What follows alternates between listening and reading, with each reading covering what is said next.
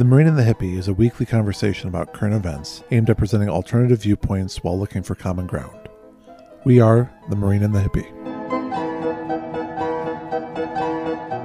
Welcome to the Marine and the Hippie. This is the Hippie speaking to you from Turkey. Today we're talking about inflation is a ruse here in season 2, dialogue number 17. There's this word out there and people are using it all over the place, whether it's in Turkey, in Russia, in the US, in Europe, and it is inflation. And what inflation is when the price of goods go up. And I think that it is all just fabricated crap. Because really what it is testing the waters to see what the customer is willing to pay, finding that new magic number of what they're willing to pay before rioting, and then making that the new normal of what we pay. And maybe that is just a cynical point of view, but it certainly feels like that because cars are still driving by, people are still smoking cigarettes, and people are still buying crap.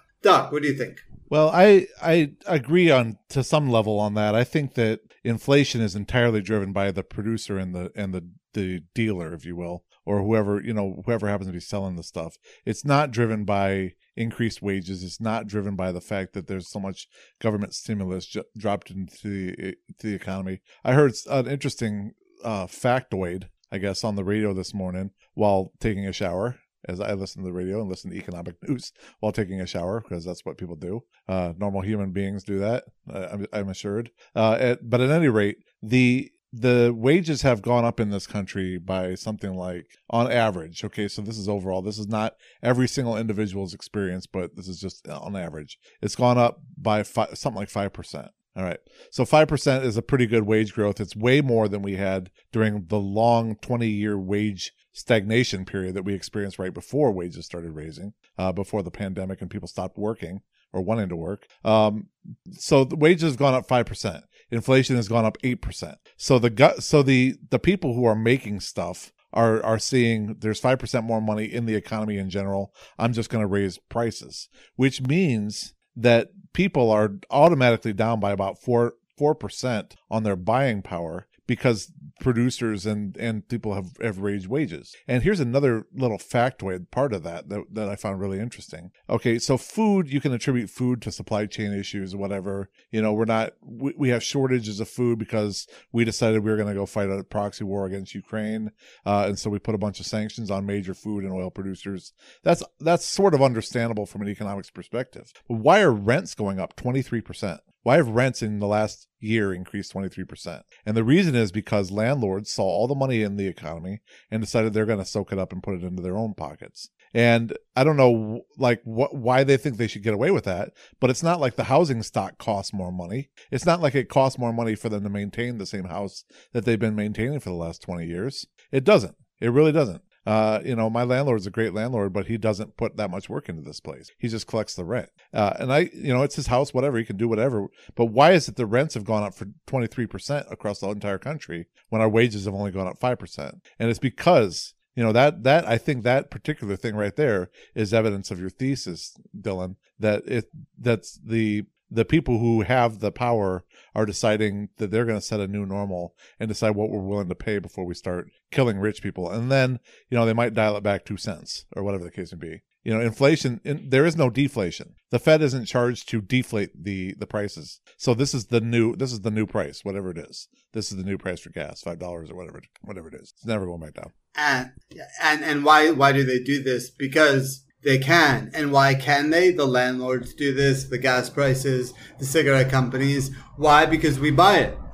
Because if there wasn't a demand for rentals or demand for cigarettes or demand for gas, or we just decided collectively one day not to pay any money into these systems, then there might not be deflation, but there will certainly be some signs saying caution, the people are getting a little too restless. The problem is the people who can afford it don't ever stop. It's the people who can afford it that wind up on the street, that add to our growing homeless population. Which leads me to a nice segue to, well, how do you create a mass shooter? Well, you create mass shooters and killers and people who go nuts when a society is deemed supposed to be fair, and normal blokes wake up one day and realize the shit ain't fair. Because I'm going to make an assumption here. I haven't done a lot of research on this, but I'm going to assume that most of the people who wake up one day let's say on a Monday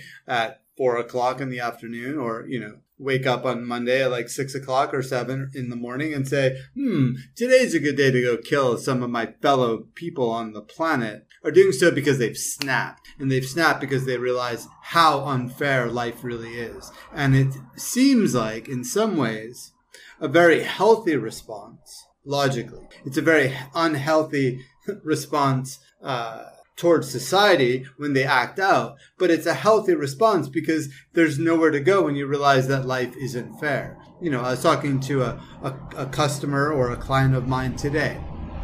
And one of the things is, he is a Gen X, I'm a Gen X, Doc is a Gen X. And they said, how do you communicate well with millennials? Because you want to move up the corporate ladder, that means that you're going to have to deal with more millennials. And he didn't really get the question until we delved. And when we delved and we jumped into this idea, what we have to realize is that the millennials have a really hard life ahead of them. They're inheriting a planet that's fucking destroyed. They're inheriting a housing market in which they can't afford anything. And as we've just shown, the prices are going to continue to rise. So they're kind of forced out of the market. And we expect them to live like happy, chill lives and be like, oh yeah, it's no problem. It is a problem. And when we come back, we'll continue with Dialogue 2, Episode 17, Inflation is a Ruse. Is it? On Marine and the Hippie.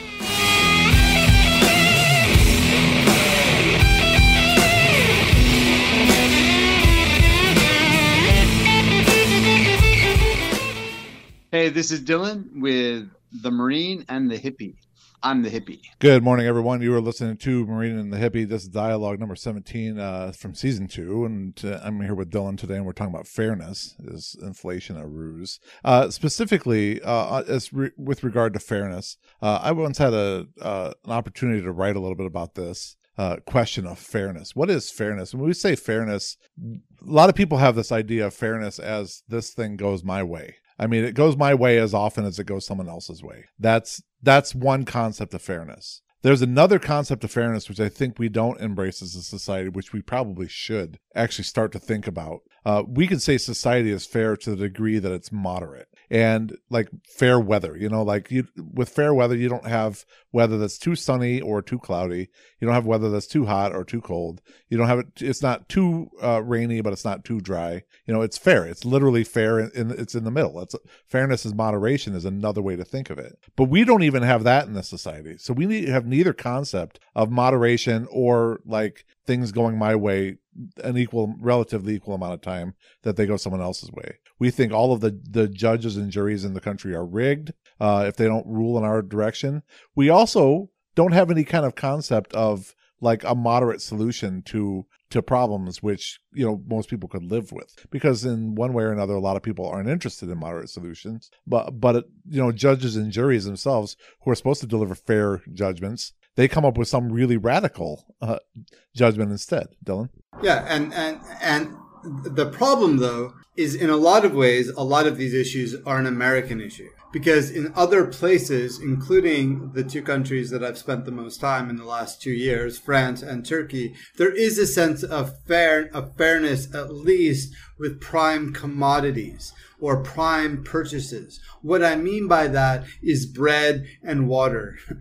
And not that we only want to subsist on bread and water, but the price of bread and water is cheap. It is regulated by the state so that everybody can afford a loaf of bread and drink clean water. Plus, the two countries also have socialized medicine, meaning that your tax dollars go to a baseline of healthcare, which again brings me back to my other topic, which is people waking up deciding, hey, I want to kill. It doesn't just happen out of nowhere. It happens over this feeling of unfairness.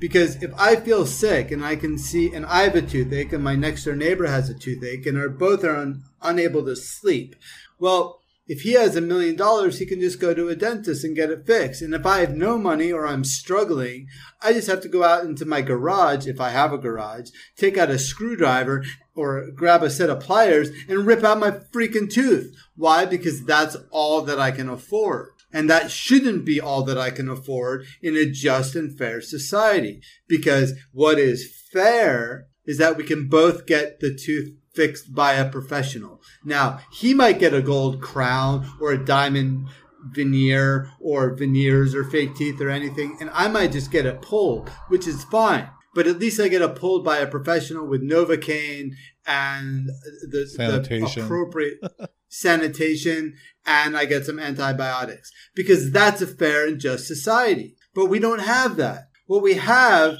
is the rich get what they want all the time, whenever they want, without a doubt, without a choice, without change. And we get squat ass. Yeah. We literally, the vast majority of the population, I would argue, are being slowly but surely strangled to death in this society. And this is something we ought to pay attention to, because as you create a permanent underclass, that permanent underclass starts, losing any kind of semblance of, wanting to play the game by the rules. Because if there's nothing in it for you, like, think of this, if you are on a baseball team or something like that, and you realize that you're always going to lose. You're always going to lose the game no matter what, because no matter what you do, it feels like the rules are set against you. They basically don't exist to help you out at all, or to even allow an honest game between individuals. And then when you do make some changes in the society, or you may, boycott the game for a little while until they promise to change, and then you realize that no matter what, all of the refs in the game are basically determined that all the calls will go against you. At some point, you stop losing any kind of interest in playing the game. Or if you do want to play the game still, you're going to play it like a troll who exists just to screw the whole game over. You're not going to play by the rules at all. You're not even going to acknowledge the rules anymore. You're going to continue to do whatever you want to do, or not play the game at all. And so right now, what we're basically doing is living in a society where there's no incentive for people to continue to play by the rules anymore. You see that in our mass shooter events, where people have decided that human life is expendable and they don't really care anymore. They're going to go out and commit as much violence as they possibly can. Or you see people sitting on the sidelines becoming depoliticized and disinterested in anything that goes on in society, to the point where they're completely demobilized and completely demoralized. And then they're not even interested at all in continuing to play the game. So when we come back from this break, we're gonna finish up talking about fairness and the creation of mass shooters with inflation here on Marine and the Hippie, Season 2, Dialogue 17.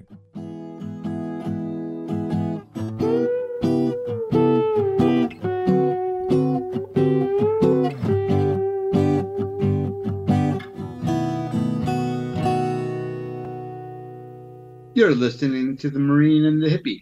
Hello, everybody. You're listening to Marine and the Hippie, dialogue number 17 from Season 2. We're talking about fairness. We're talking about inflation. We're talking about mass shootings. Inflation, is it a ruse? Well, I think it probably is. I think we've come down to that solution. Before the break, we were talking about an analogy where if you are playing a game that you realize is all the rules and the refs are all set against you, you either lose interest in playing the game at all, or you decide to become a troll and start killing people on the football field. Dylan? And I think that can be supported, and that is evident in how professional sports is viewed. We don't go to a professional sports match anymore to sit next to our neighbor and say, "Oh, you're a Broncos fan and I'm a Raiders fan. Oh man, this is going to be the best game ever. Oh man, your team's doing really well. Hey, I'll bet you some beers or dinner tonight that whoever loses has to pay." No, instead we get into fights, literally fist fights over. We literally get into this.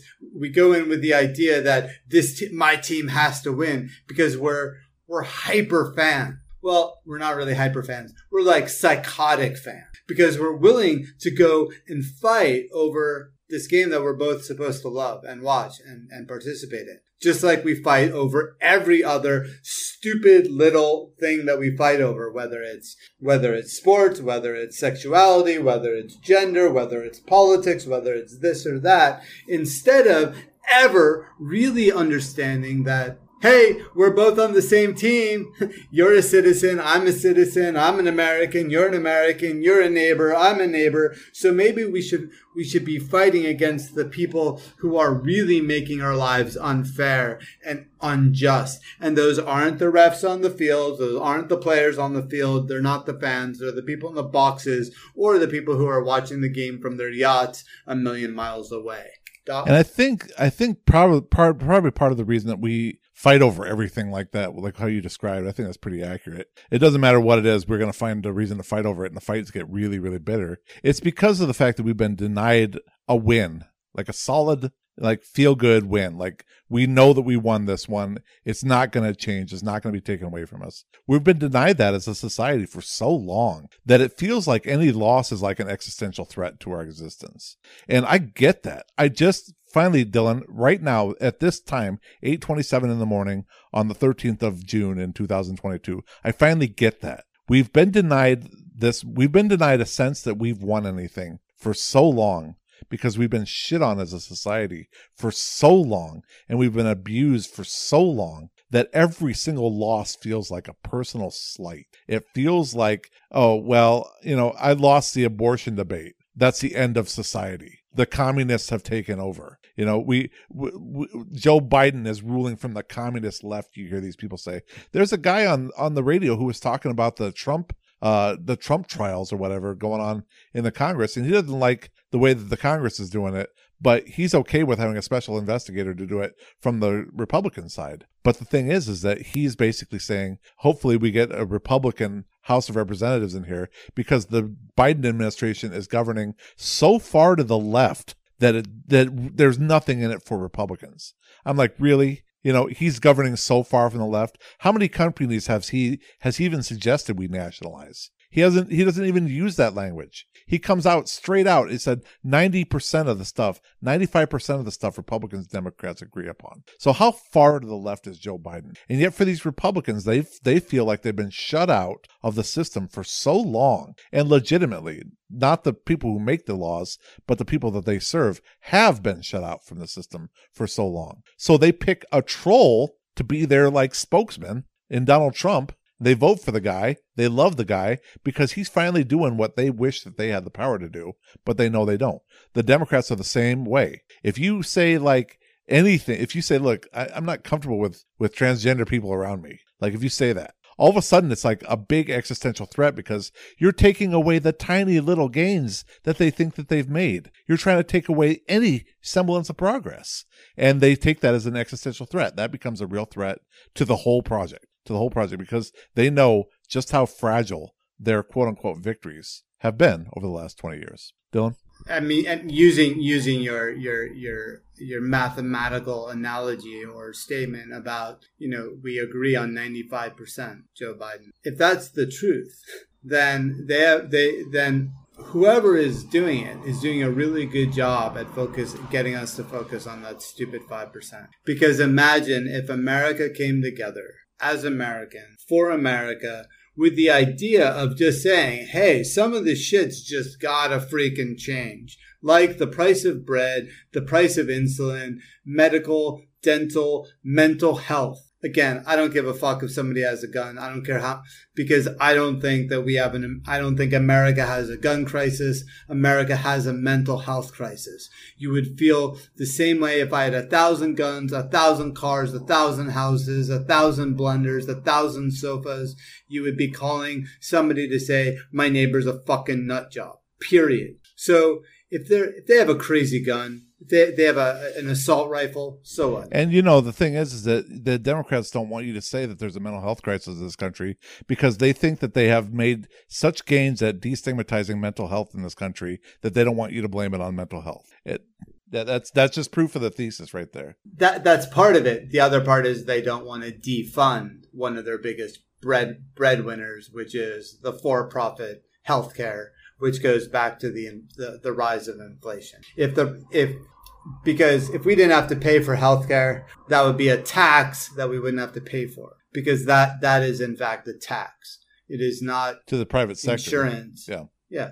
Yeah, it's just a tax. And so again, if we stopped fighting in the middle and joined at the hips and said, here's our baseline. We're gonna let the fringes fight on the others on the outside. We're gonna let the anti-transgenders and the trans fight on the outside because they represent such a small piece of the population. And we're gonna focus on making sure that mental health care is available to all of them, including those groups, those fringe groups. We wouldn't have a mass shooting a day. Period. Because people would be getting care instead of, well, let's fight against something that's not worth fighting for. And so what we have in society right now is basically a conveyor belt of any wealth that you and I might be able to acquire into the pockets of the people that have most of the wealth anyway. And that's what our society has become. That's what it is from top to bottom. That's all it is. That's all anything is a basically a scheme to make your money, you worker,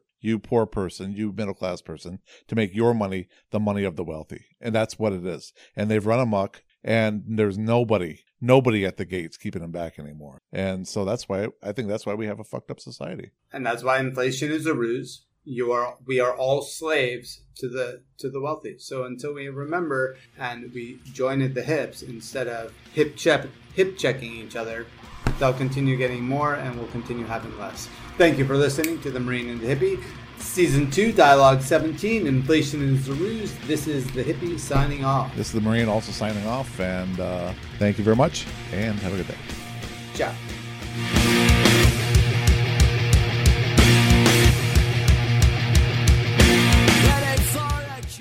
Hey, this is Doc. And this is Dylan. And you're listening to Marine and the Hippie. For more information on the Marine, follow Doc at supernova_earth on Twitter and listen to the Supernova Earth Show on Spotify. For more information on the Hippie, follow Dylan at Gezi and Me on Twitter and read his blog at observationsfromthespectrum.org.